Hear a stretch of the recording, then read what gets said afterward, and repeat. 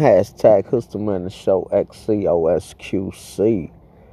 And today we're gonna tap in about Keefy D, Southside Compton Crip, Southside Kingpin, drug lord, big dope boy. You know, been having money since the 80s, I guess, allegedly. But we go tap in about, how the Las Vegas Sheriff Department have arrested him on murder charges. So the Las Vegas Sheriff Department have arrested Keefy D on murder charges of Tupac Shakur from 1996. So we tapping in about this to kind of explain to the kids, the youth, the guys who glorifying and who's actually putting evidence out there. So basically that's what this clown did. Basically, this dude came up out the woodworks. Maybe if he'd have kept his mouth closed and not speak on that part of, the game that he was connected to, I don't think he would have been indicted. But since he came out and got on Vlad, he got on a couple more platforms.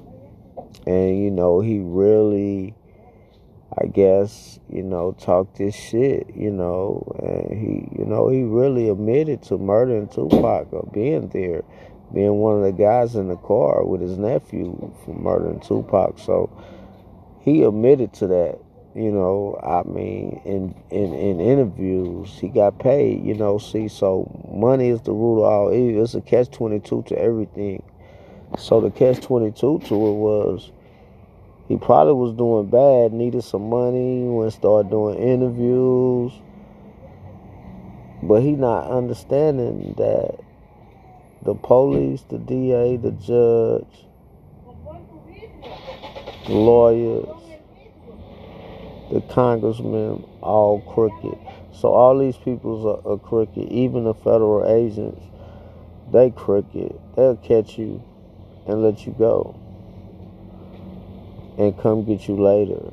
So, because once you up under their umbrella, once you up in a rabbit hat, then, they could get you at any time. So this was a case of that. This just was a case of get you at any time. We just need a little more evidence. He came out and kind of admitted to it. So now this is something he finna have to fight against in court of law. And from all the interviews he did, Keefy D, 60 years old, he done. He in the federal penitentiary for the rest of his life. Until next time, peace.